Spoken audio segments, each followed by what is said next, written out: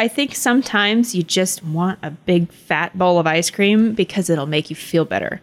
And that's fine. While acknowledging that that's not going to ultimately fix the problem. It becomes a problem when it's getting in your way. Hey there, welcome to Tater Talks. Two bitches talk fitness. I'm Brooke. And hello, I'm Iris. On this show, we challenge the common understanding of what it means and what it takes to be fit and healthy.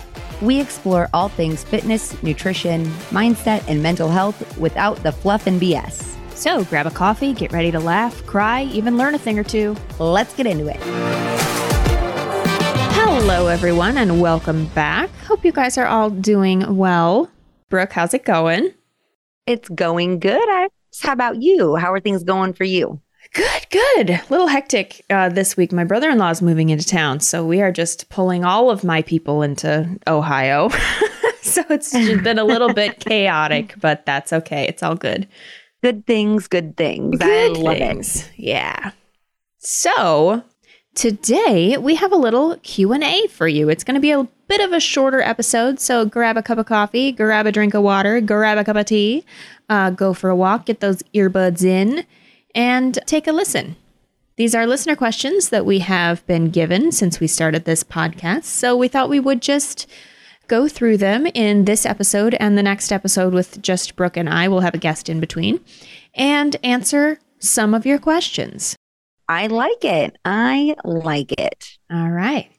You want to kick us off with the first one? Yeah, so first question is, what do you think about First Form Greens supplement? Is it worth it? What do you think?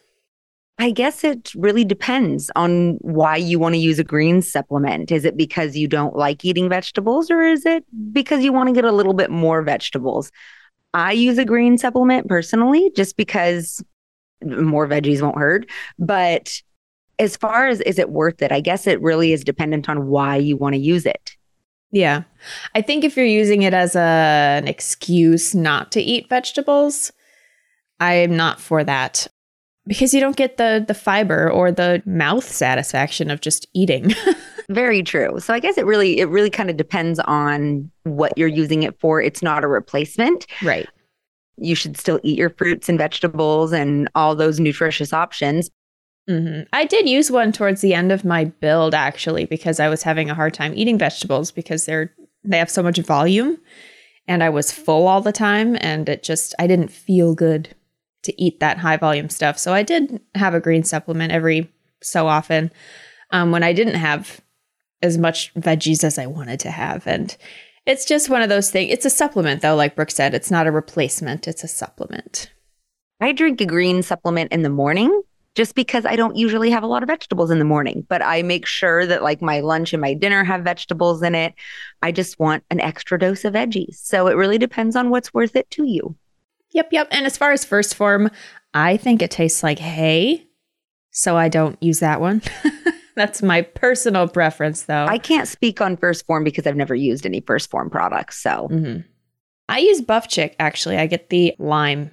I think it's tropical lime flavored. It's pretty good. I use Buff Chick juice. Yeah. I like it. It's good. And yeah, I mix it in water, and I actually add a little more lime juice to kind of take away it's going to have a little bit of a grassy flavor just because of what's in it, but it tastes like lime water to me. Yeah, I get the tropical pineapple and it's amazing. All right. How to increase maintenance calories. If you want to increase your maintenance calories, you want to essentially increase your BMR. So your basal metabolic rate, which factors into your total daily energy expenditure.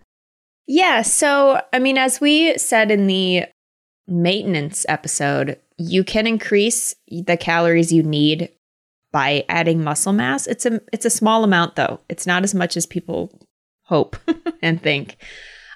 But a bigger machine takes more fuel to run, right? So if you're bigger, you're gonna need more calories. And that's just a thing that you decide if that's worth it for you. And I'm talking bigger just in general, right? More body fat, more muscle mass, just bigger.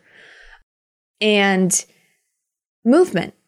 To a certain extent, to a reasonable extent, the more you move, the more fuel you need. So keeping that need up, steps, within a reasonable range, of course, protein. And then what comes to mind with this is just kind of accepting the calories that are yours, you know? Would I love to get away with eating like 3,000 calories at maintenance? Yes, but it's not going to happen because that's not me, you know? So it is what it is. And it's just kind of not dwelling on that too much, just kind of maximizing what you can do. And also remembering sometimes we have this number in our mind that we believe is our maintenance and it's not. We could actually eat more. We're just afraid to. So testing those waters and trying that out, you might surprise yourself. Most definitely. Most definitely. So our next question, I love this. I went off track with my nutrition for 3 days and I'm scared to weigh myself. Have I ruined my progress? Did you make all your progress in 3 days? Exactly. How much progress did you make in 3 days? Yeah, you're not going to ruin your progress, over 3 days. 3 months, absolutely. 3 days? No, not going to happen. Yeah. I mean, going back to the math, right? It's 3,500 calories over your maintenance, which again, sometimes we like to believe our maintenance is lower than it actually is. 3,500 calories over that, you put on a pound of fat. Yeah. And I mean, if you think about it, it didn't take you 3 days to progress, just like it's not going to take 3 days to regress.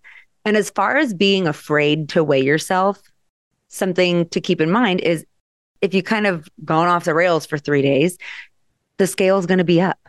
It's accepting that. It's accepting that the scale might be up. And if the scale's up, that's fine. It's just data.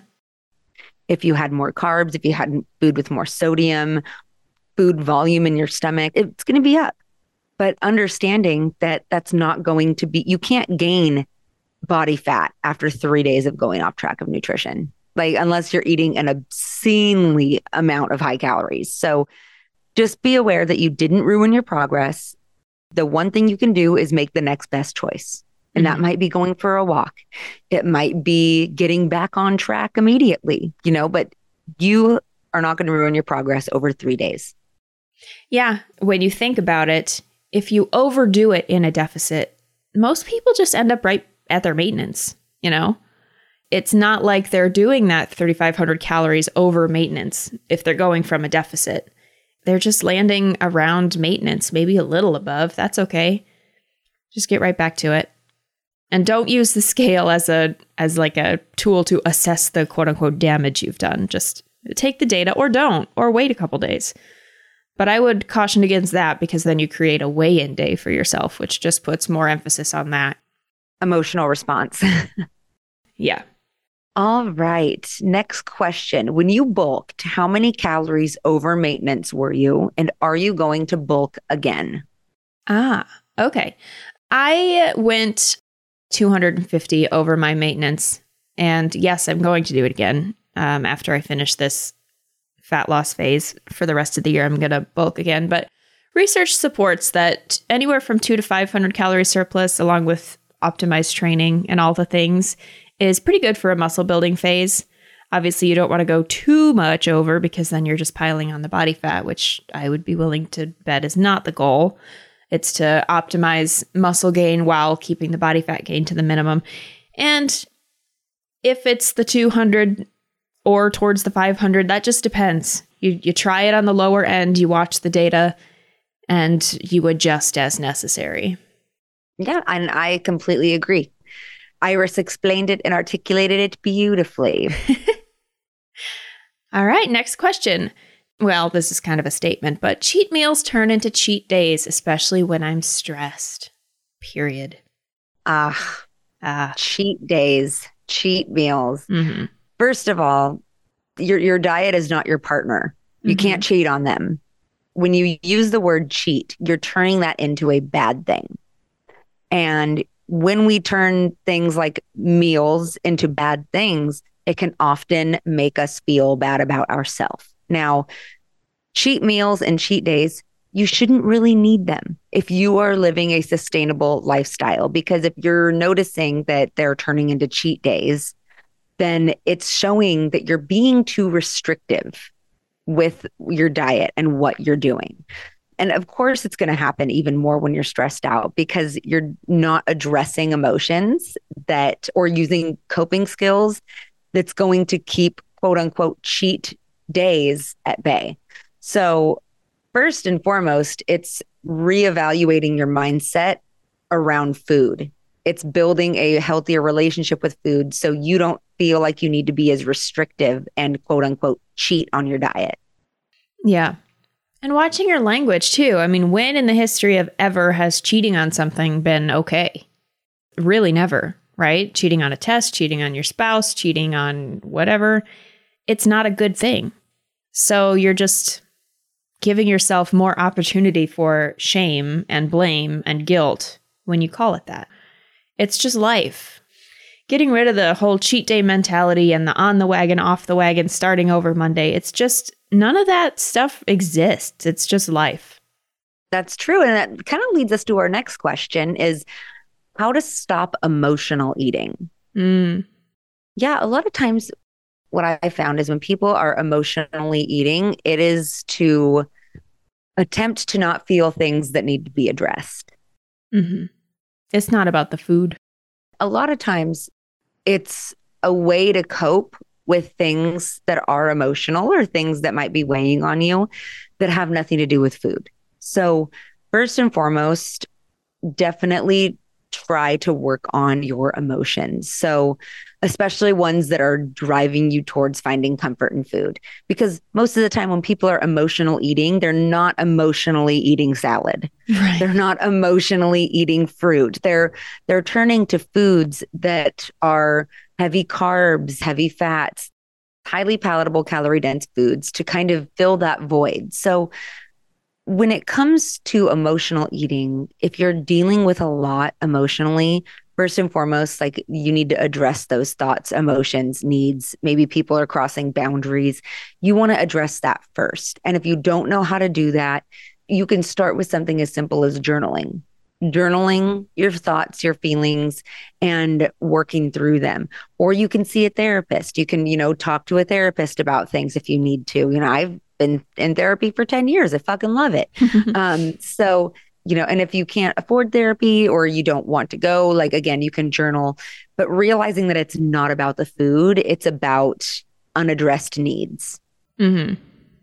Yeah, I think really just getting down into the grit with your feelings, figuring out what you're feeling. That was a big thing for me and something that I've been to therapy for. It's like, I don't even know what I'm feeling right now. It was just like, I feel great. I feel bad, There's so much more in there. It's like, I'm frustrated. I'm embarrassed about something. I'm angry about this. I'm like stressed out about this. It's not just, I feel great.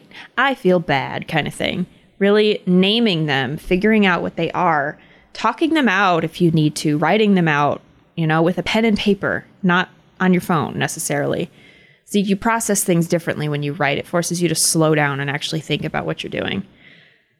But it's not about the Most food. definitely. And, I don't think emotional eating is all around 100% a bad thing.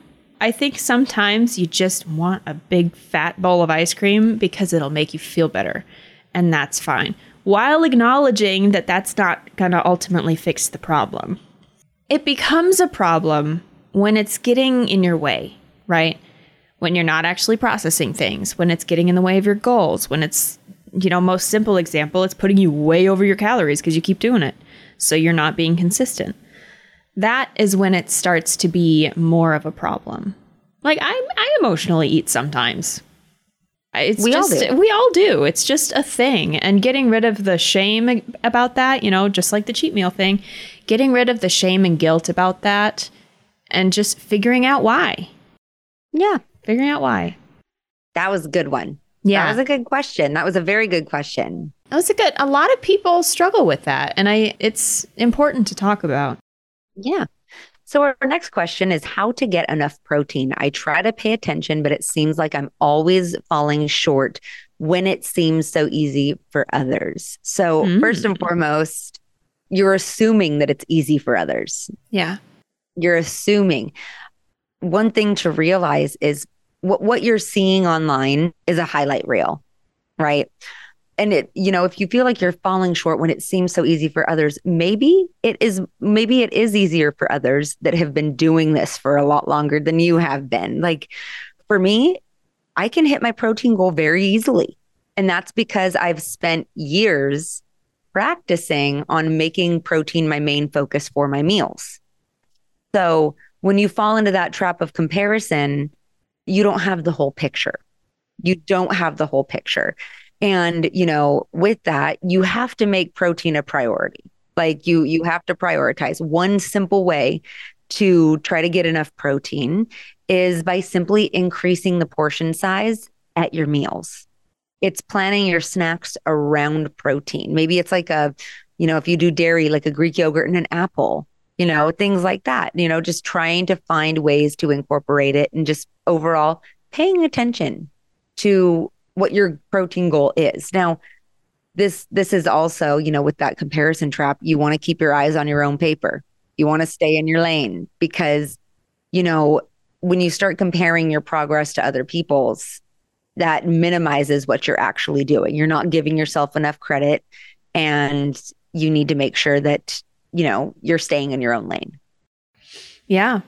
And take a look at the proteins you're already eating. There has to be some in there. Chicken, if it's 3 ounces, make it 6. Greek yogurt, if it's a tiny little cup, make it a slightly bigger cup. And then building your meals around the protein. So the process in our house is we pick a protein and then we go from there.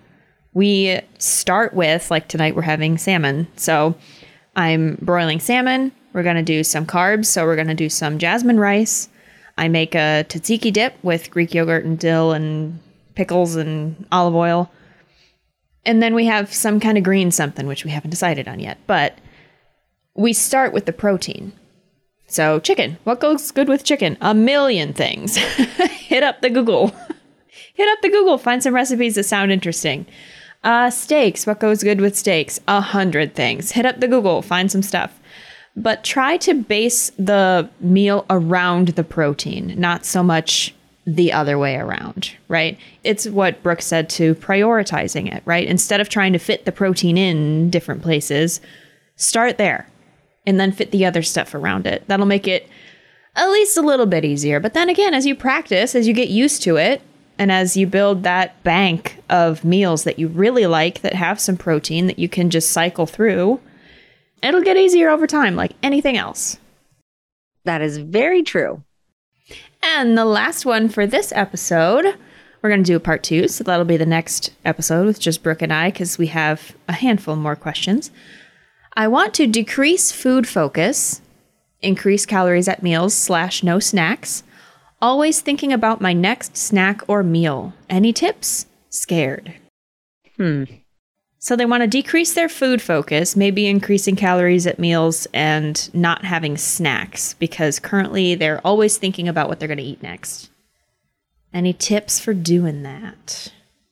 Well, the thing that jumps out at me first is, are you eating enough? Because if you want to increase your calories at meals, but then not have any snacks, what's going to happen in between meals? You're going to be focusing on your next meal, or you're going to be focusing on your hunger if you're hungry. You notice that you're grazing throughout the day and you're not having, good filling meals, then increase calories at meals, but don't restrict yourself to not having any snacks. Look at your calorie total and see what you can do to break things up and make them a lot easier to attain. Yeah. I mean, I'm not a snacker, so that's not a thing for me. But if you are a person who just really loves to have a munchie of something, find a way to work that in. Understanding that you don't have to, you can if you want to, and you can make it work. But to Brooke's point, most of the time I would encourage people not to snack and just eat bigger meals. But again, it depends on the person. If you really like to have snacks, work it in. See, I am a snacker. One thing that I do is I still eat beefy meals. When I snack on foods, I make sure those foods are more nutritious options. I'm not going for chips. I'm not going for crackers. I'm not going for anything like that. I go for apples. I go for banana. I go for foods that are higher in fiber and protein that's going to keep me full till my next meal. You shouldn't be focusing all of your attention on food for your next snack or your next meal, what I would assume is that you are not eating enough calories if you're constantly thinking about food. Mm-hmm. I would agree with that. And just to add on to that, I do eat snacky foods. Like I love my Cheez-Its. I love Wheat Thins. I could smash a whole box of Wheat Thins, but I don't have them for a snack. I have them with a meal. So you're still getting that in. Yeah, I still have what I want. I'm just not eating it in the middle of something and then hungry 10 minutes later because I'm not actually full. But yeah, and then I would just add to that, I personally know what it's like to have food be the most exciting thing about my life. And that is not a fun place to be. So maybe explore some fun stuff. Find a hobby that can take your mind off things. Like I know Brooke likes to crochet or crochet. Both. Crochet. Brooke likes to crochet. I like to go hiking. Other things in your life that don't have anything to do with food, maybe you can lean into some of those. Yeah. Or when you start to feel that, go on a walk, listen to a podcast. Yeah. Distraction. The power of distraction is huge. And I just did this morning. After my workout, I had my lunch and then I was like, man, I want something sweet, but I have family in town, so we're going to have dessert later. I was like, you know what? It's not really going to serve me right now. So I went for a 20-minute walk, completely forgot that I wanted something sweet. And now I'm good. So yeah. Well, thanks for hanging with us, everybody. There's the first part of this Q&A. Next episode with just Brooke and I will be part 2. Hope you guys got something out of it. And we'll talk to you later. Same time, same place. Okay, love you. Bye. Bye-bye. Thanks for listening to Tater Talks, 2 Bitches Talk Fitness. If you enjoyed the show, let us know by writing a review, subscribing wherever you like to listen to podcasts. Find me, Iris, on Instagram at Iris Deadlifts. And you can find me, Brooke, on Instagram at GetYouABrooke. We'll talk to you soon. Nice. Nice.